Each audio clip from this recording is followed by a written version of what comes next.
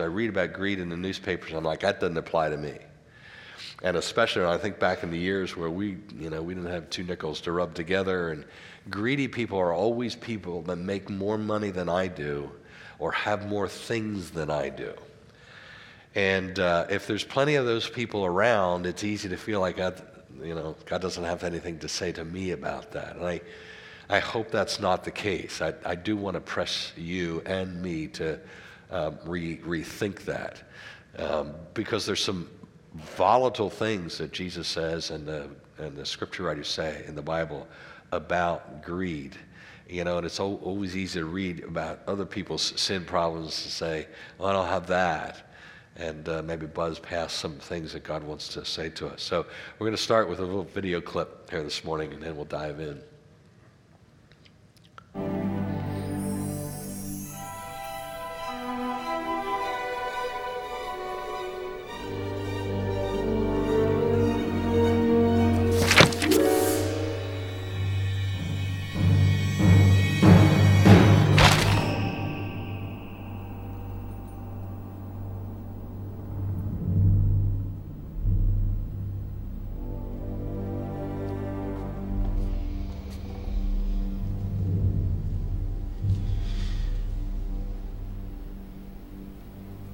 Yes. Quite dead. As a doornail. Certificate of death, sir.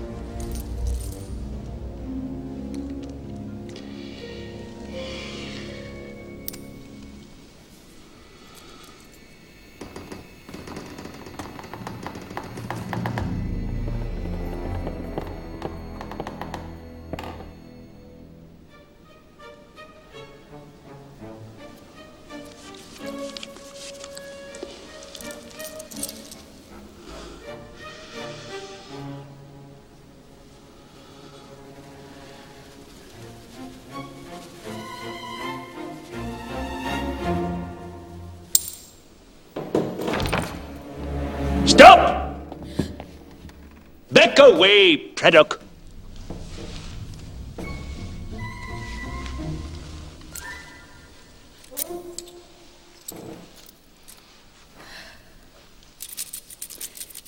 Tuppence is tuppence.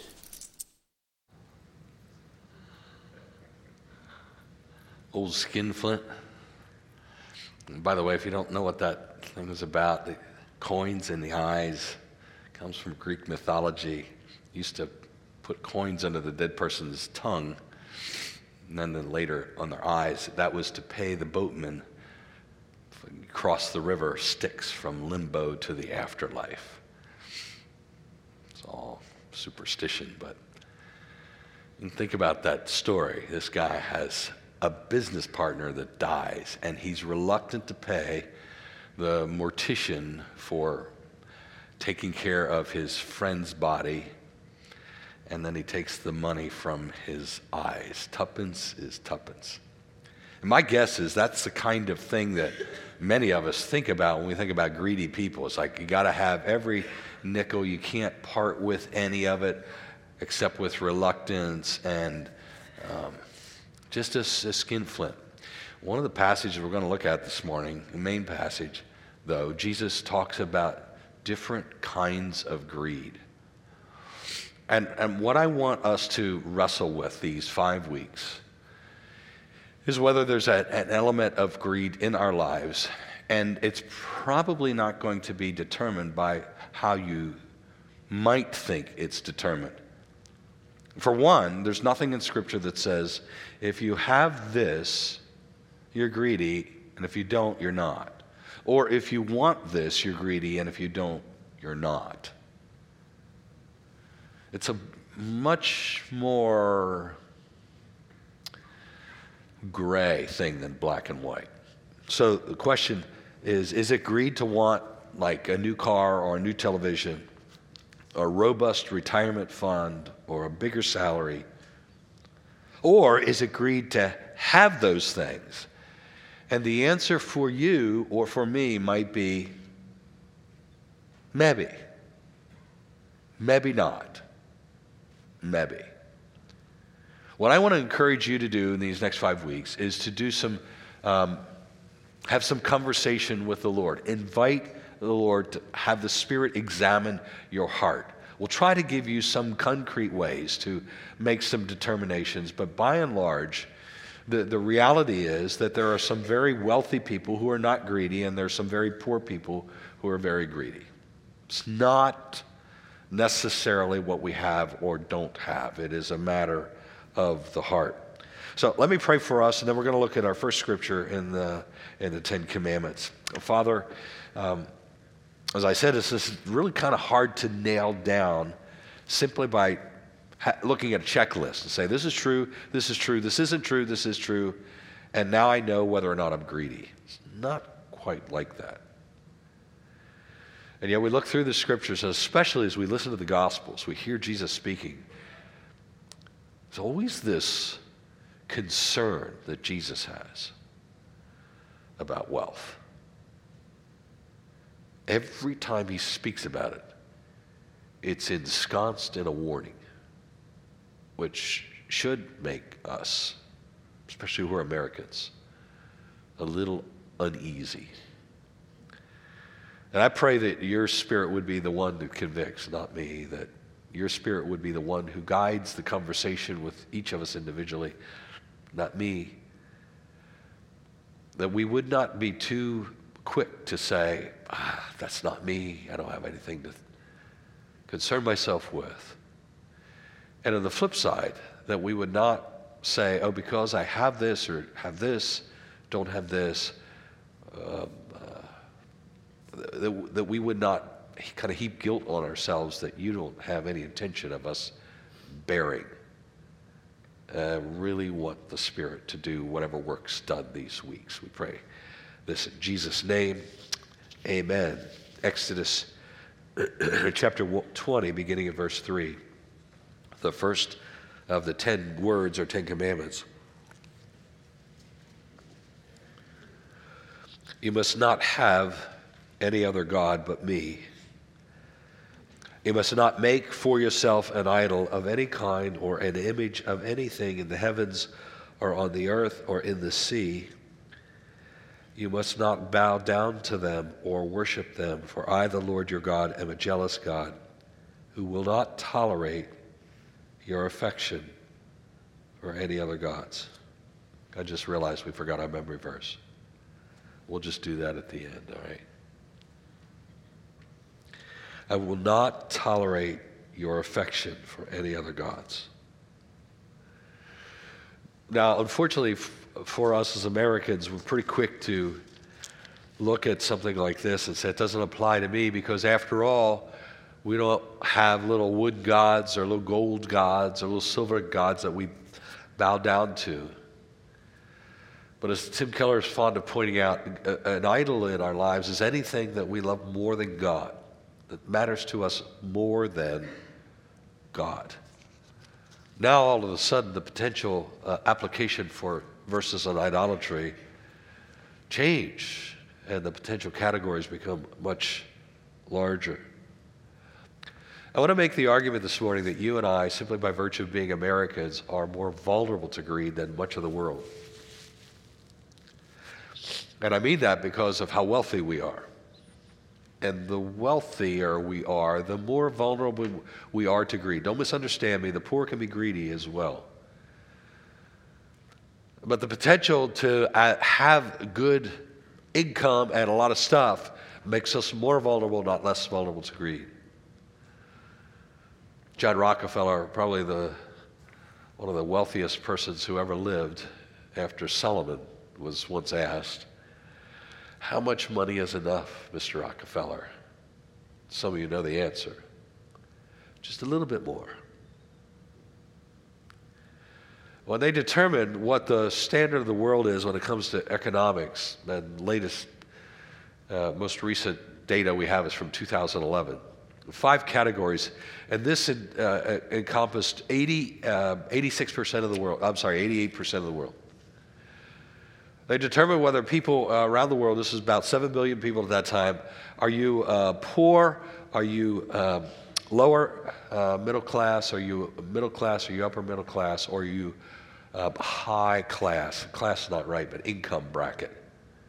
And this was determined based on how many dollars you needed to live on a day. The poor live on $2 or less a day. You do the math, $600 to $700 a year. You survive on it. Now, the high income bracket is $50 or more a day. You live on $50 or more a day. Even that's not a lot by our standards, is it? Do the math, $18,000 plus a year. Most of us say, I couldn't live on that. $50 a day or more.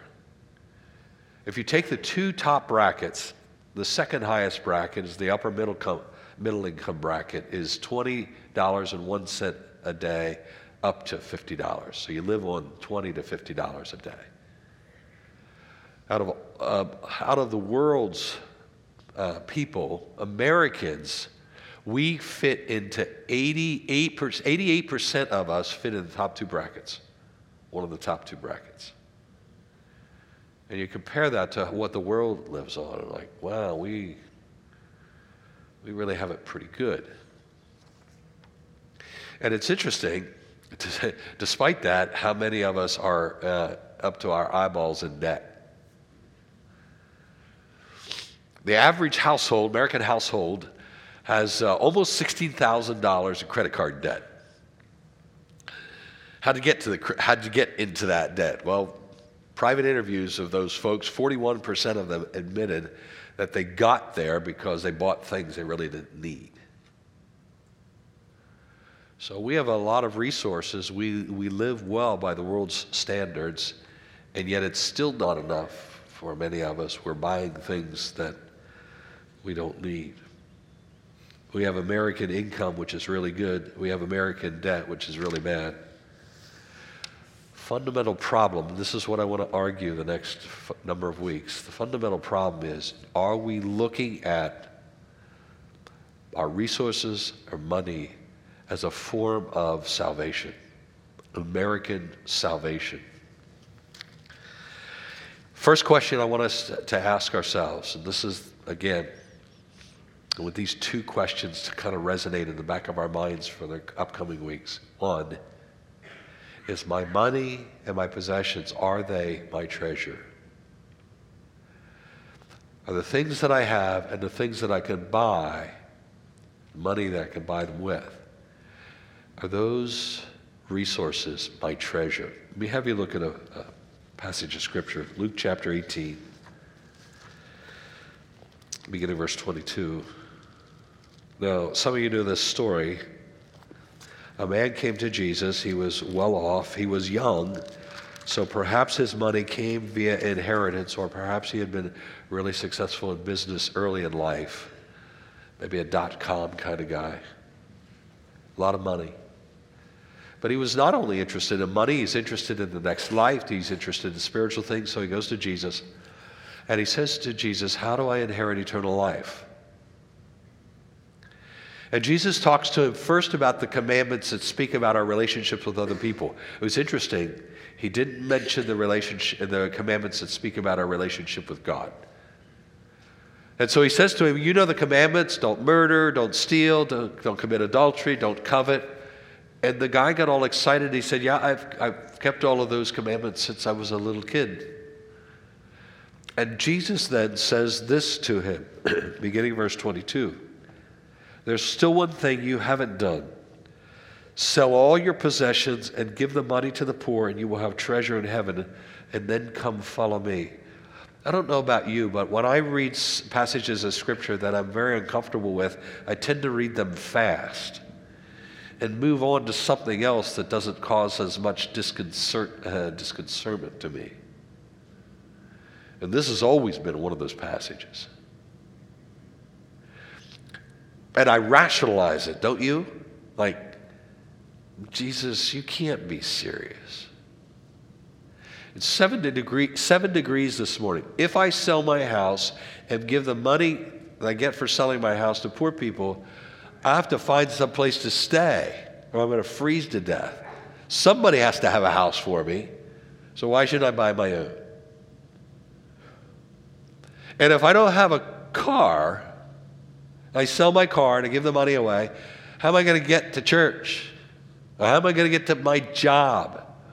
I'm going to be like the Amish, and I have to call up somebody needs to have a car to get me to work or get me to church, get me somewhere. And if I sell my food, or I sell my television, or I sell this, then I'm going to have to lean in on other people and get them to provide for me what I no longer have.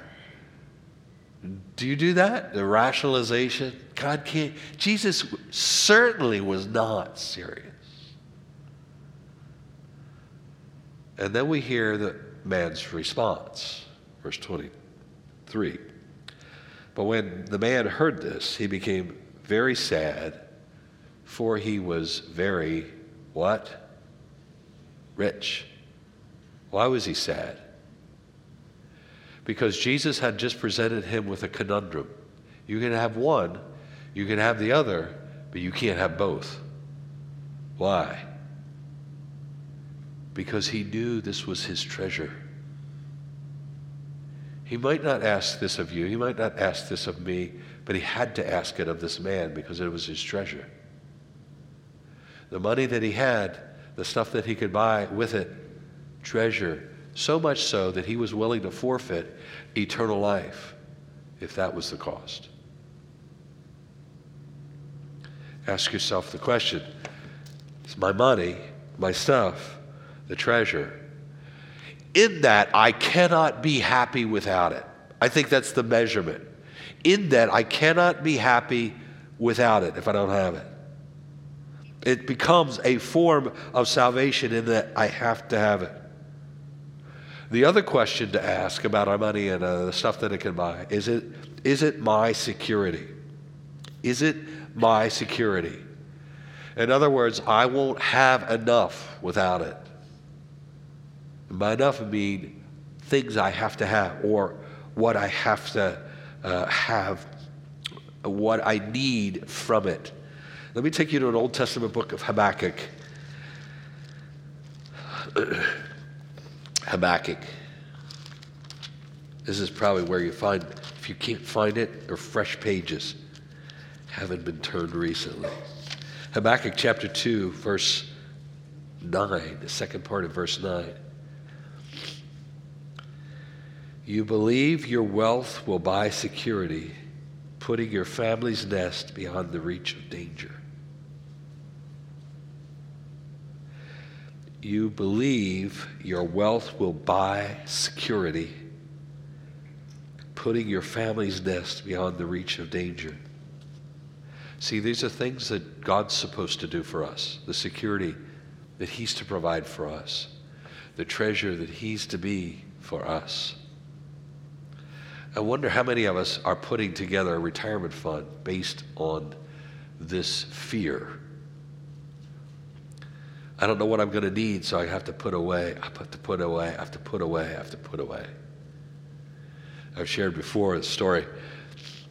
I was 46 before Keystone was able to provide a retirement fund for me. And I was getting scared. Here I am in mid-40s, mid-60s, not that far away. And I had a friend, a pastor friend, that I confided in from time to time about my financial fears.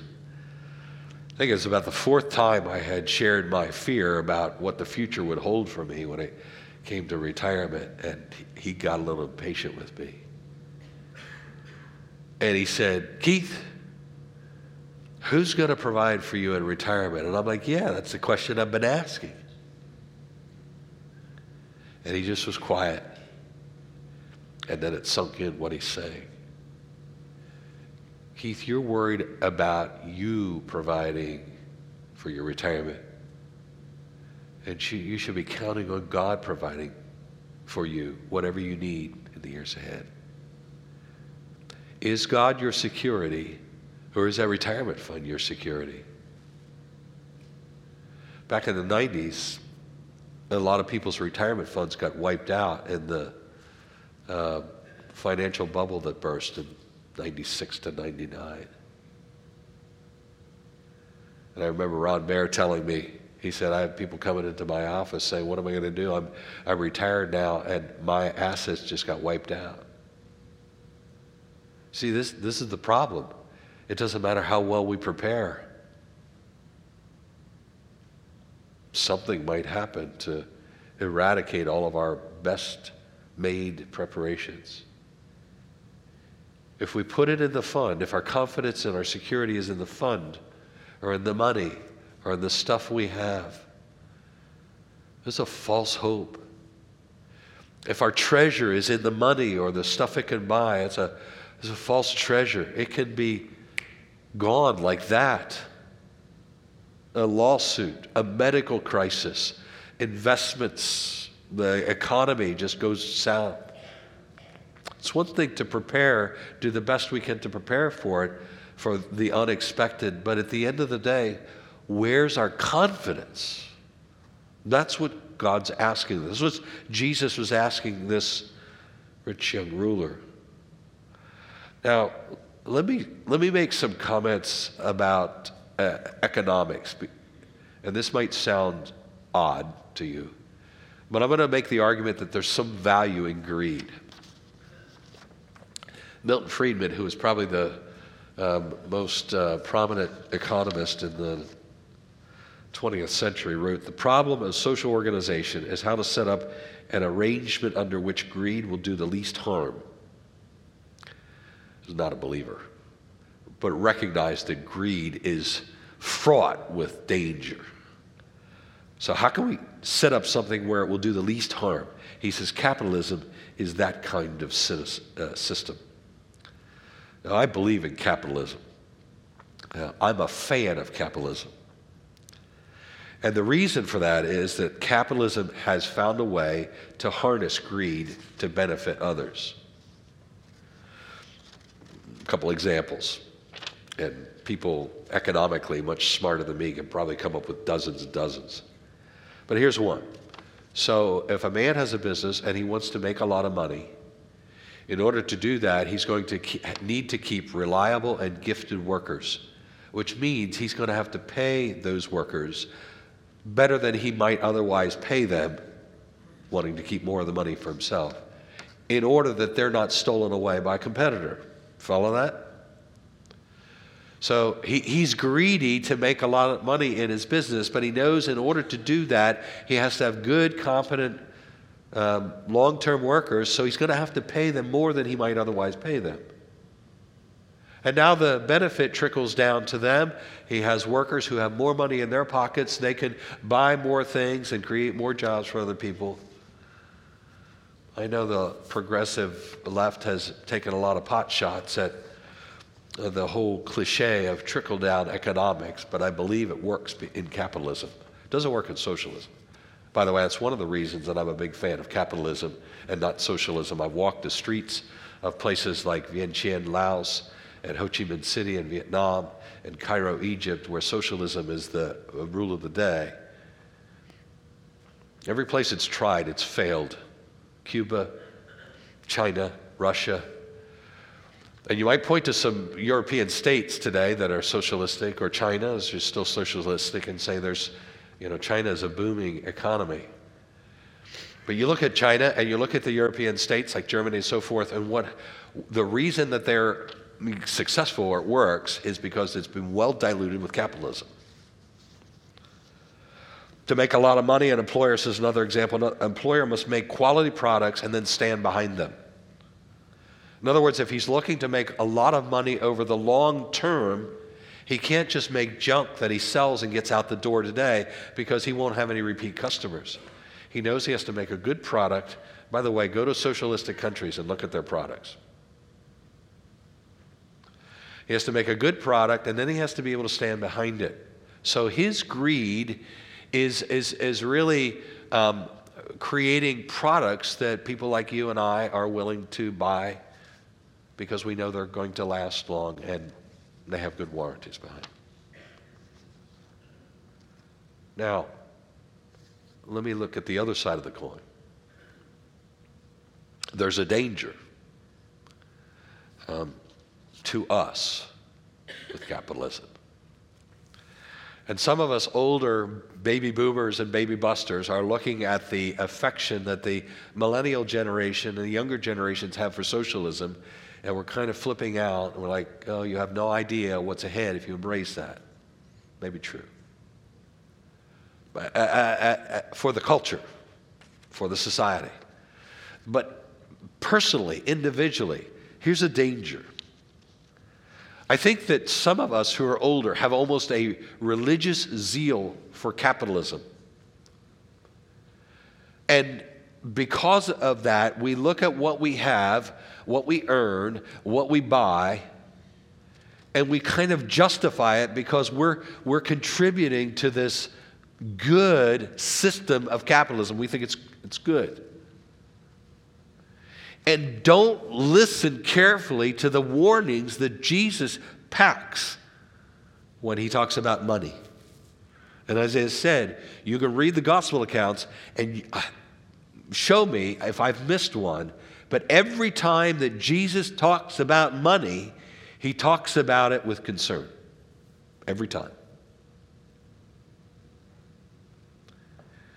And I think we should be very careful to distinguish between our faith in the gospel and our faith in capitalism.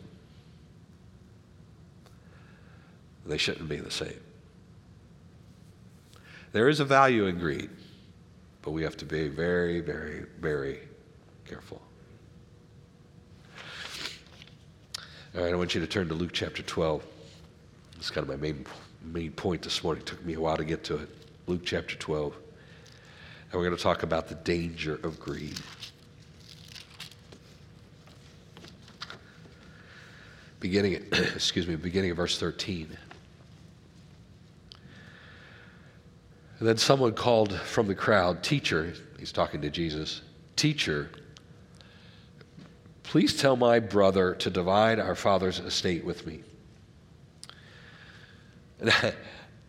Now, as a pastor, I'm thinking Jesus should say, okay, I'll sit down and help you work that out.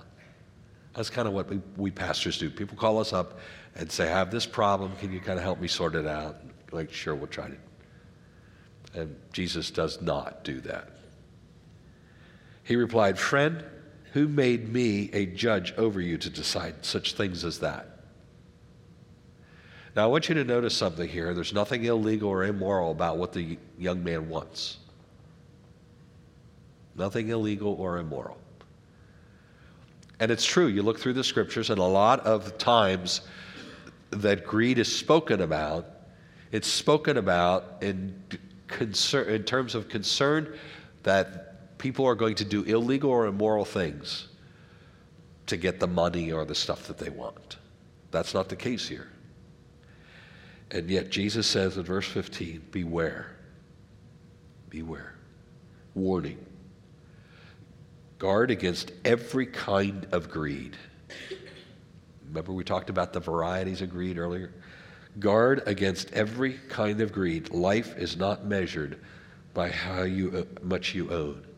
And then he goes on to give an illustration. And you'll notice in the story that he tells, again, nothing illegal, nothing immoral. A rich man had a fertile farm that produced fine crops. And he said to himself, what should I do? I don't have room for all my crops. And then he said, I know. I'll tear down my barns and I'll build bigger ones. And then I'll have enough room to store all my wheat and other goods. This is just good business practices. And I'll sit back and say to myself, my friend, you have enough stored away for years to come. Now take it easy. Make every day New Year's Eve. Well, it doesn't say that. Eat, drink, and be merry. But God said to him, you fool. You will die this very night. And then who's going to get everything that you worked for? Yes, a person is a fool to store up earthly wealth, but not have a rich relationship toward God. Now, the word in Scripture that's typically used for greed is in the New Testament, pleonexia, but it's really the same word that's used in Hebrew in the Old Testament. It primarily means covetousness. The short definition, desire to have more. Now, if we go back to the Ten Commandments and we read about do not covet, we see all these things that are wrong, all these things that are immoral or illegal. Don't covet your neighbor's wife. Don't covet your neighbor's donkey or Lexus. Don't covet your neighbor's manservant, maidservant, or robotic vacuum cleaner, I don't know. Don't covet, in other words, don't covet stuff other people have. And we see that like, okay, that's adultery, that's theft, those kinds of things. And we know God wouldn't want us to steal. We know He doesn't want us to commit adultery. But we have to move that context into today where there are consumer goods that our neighbors have that we want. And we're not going to steal our neighbor's Lexus, but we'd like to have enough money to go down to the dealership and buy our own. After all, our neighbor has a black one. We'd really like to have a red one.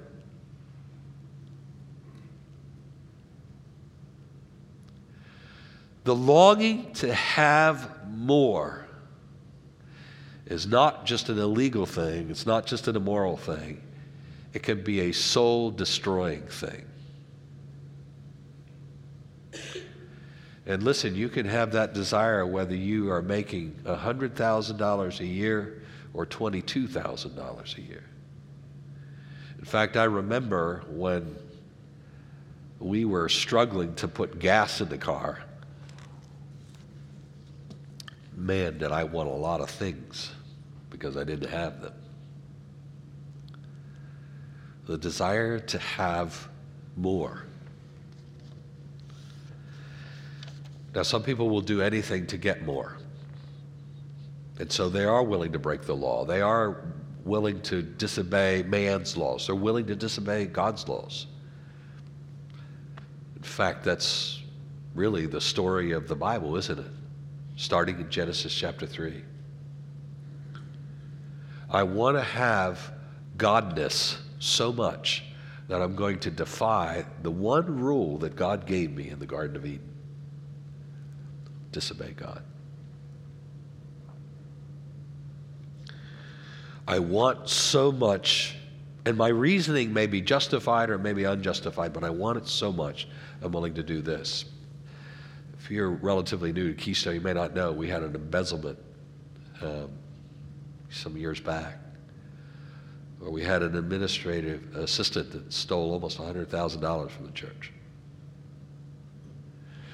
And when we figured it out, caught her, and confronted her, she admitted she had a lifestyle. She was divorced, and her previous husband was very well off, and she was accustomed to a certain lifestyle. And she had an only son that she didn't want to deprive of that ongoing lifestyle. And so some of the things that she bought with the church's money was so frivolous, but I want it so bad. And my guess is there's nobody in here that's willing, that would say, I want something so bad that I'm willing to steal it. I'm willing to break some kind of law to have it. And yet if push came to shove, you'd have to admit, yeah, that's my treasure. Got to have it. I can't lose it. Or it's my security. Can't lose it. And when those two questions, when you check the boxes of those two questions, it's my treasure, it's my security, you have ventured into the world of greed that Jesus is so concerned about. Because your stuff and your money now matters more than Jesus does. Your stuff and your money is going to supply you with what Jesus is here to supply you with. When we are greedy, we tend to make important things unimportant, and we make unimportant things important. So, for example, work 70 hours a week, 80 hours a week, to the neglect of your family. Maybe neglect to share money with God or help others in need.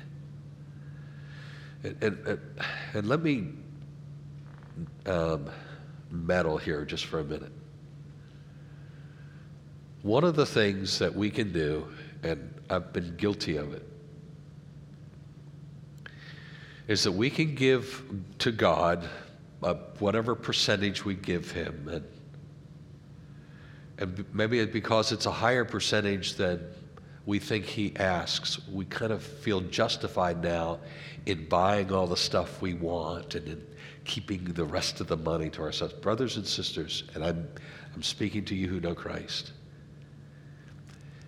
it's not a tenth of your money and property that God owns. It's all of it. It's all of it. We might only give him a tenth, or we might give him 15 or 20%, but he owns all of it. And the question is, do you really need all that's left? Some of you know about Pastor Rick Warren has made a boatload of money on his book, The Purpose-Driven Life. And made so much that he doesn't take a salary from Saddleback Church. And he paid back all of the prior salary that they paid him up to when the money started coming in for the book. And he lives on 10% of his income and gives 90% away. We tend to make things unimportant that are important and make things important that are unimportant.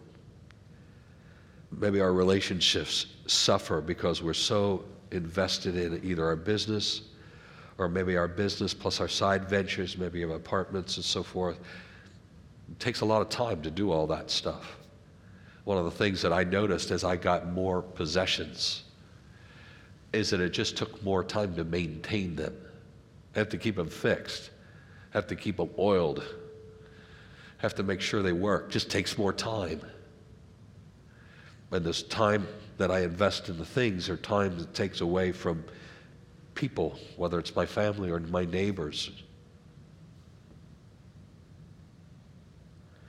Maybe it's that ministry gets curtailed or eliminated because I have so much to do.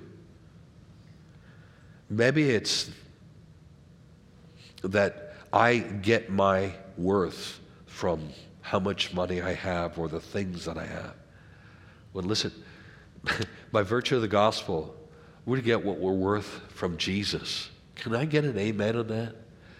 We're to get what we're worth based on the fact that Jesus went to the cross for us. Not based on the fact that we have a certain car in the garage or a certain size house, a number of rooms, or the way it looks on the outside, the kind of job that we have, a prestigious one, a professional job. God never intended us to get our worth from any of that stuff. First of all, it's not secure, it's not sure. It could be gone tomorrow. I think sometimes some of the things that God takes from us, He takes from us just to show us, I really am all you need. I really am. He doesn't do it to punish us. I think we have sometimes a real warped idea of, God takes this from me because he's trying to punish me. No. Sometimes God takes things from us because he wants to draw us closer to him. He loves us so much, and he wants us to love him so much. And sometimes there's stuff between us and him that make it hard for us to love him. Objects of our affections that are in the road.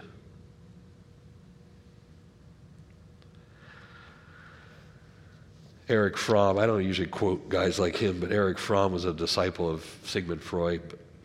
He said something's true.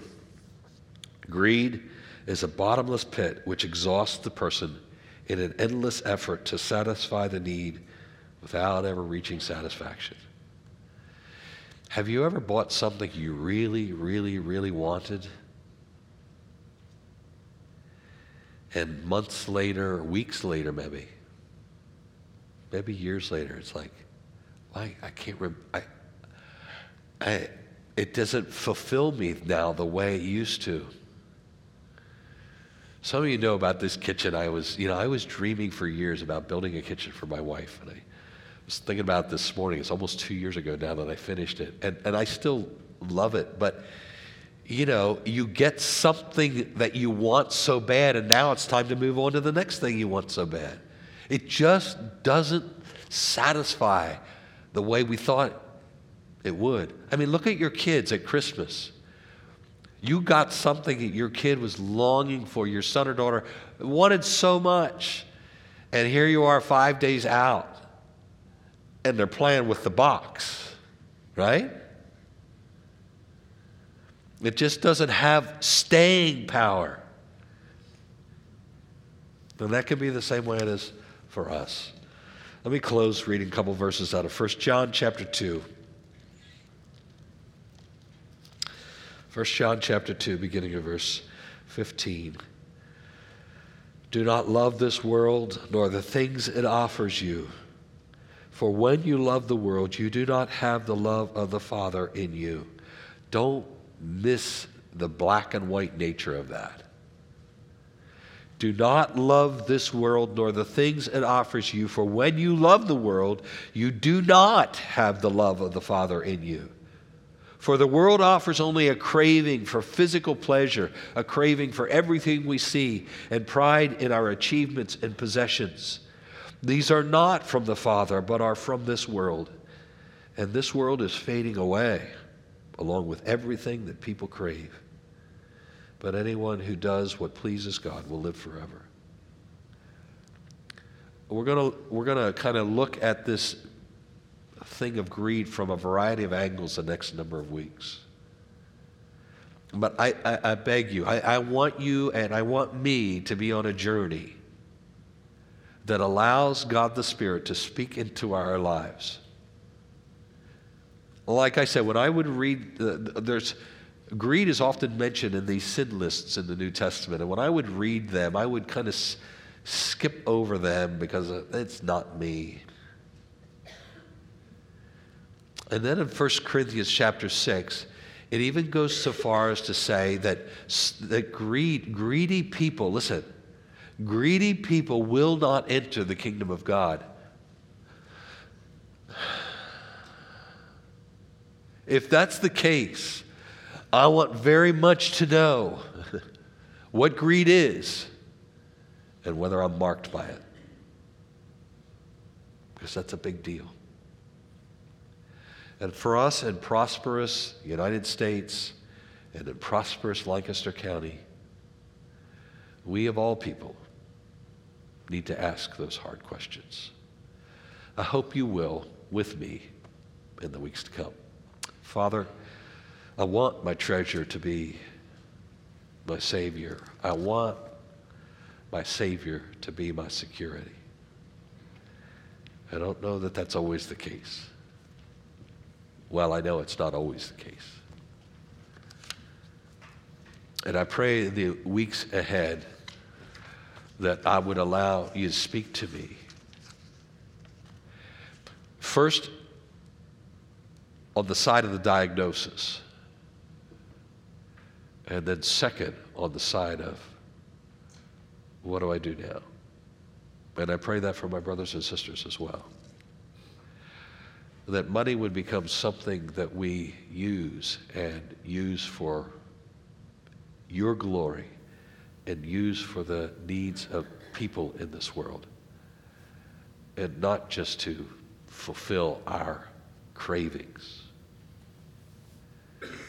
And when we get home to glory, as we look back at all that stuff that we'd accumulated, all the money that we depended on, maybe we are able to say, you know what? There was a day when it began to lose its luster. And there was a day when I began to turn more and more of it over to my God. And there was a day when I began to really believe that God would take care of me no matter what. And that He became my security. instead of all that I had in the bank. In Jesus' name, amen.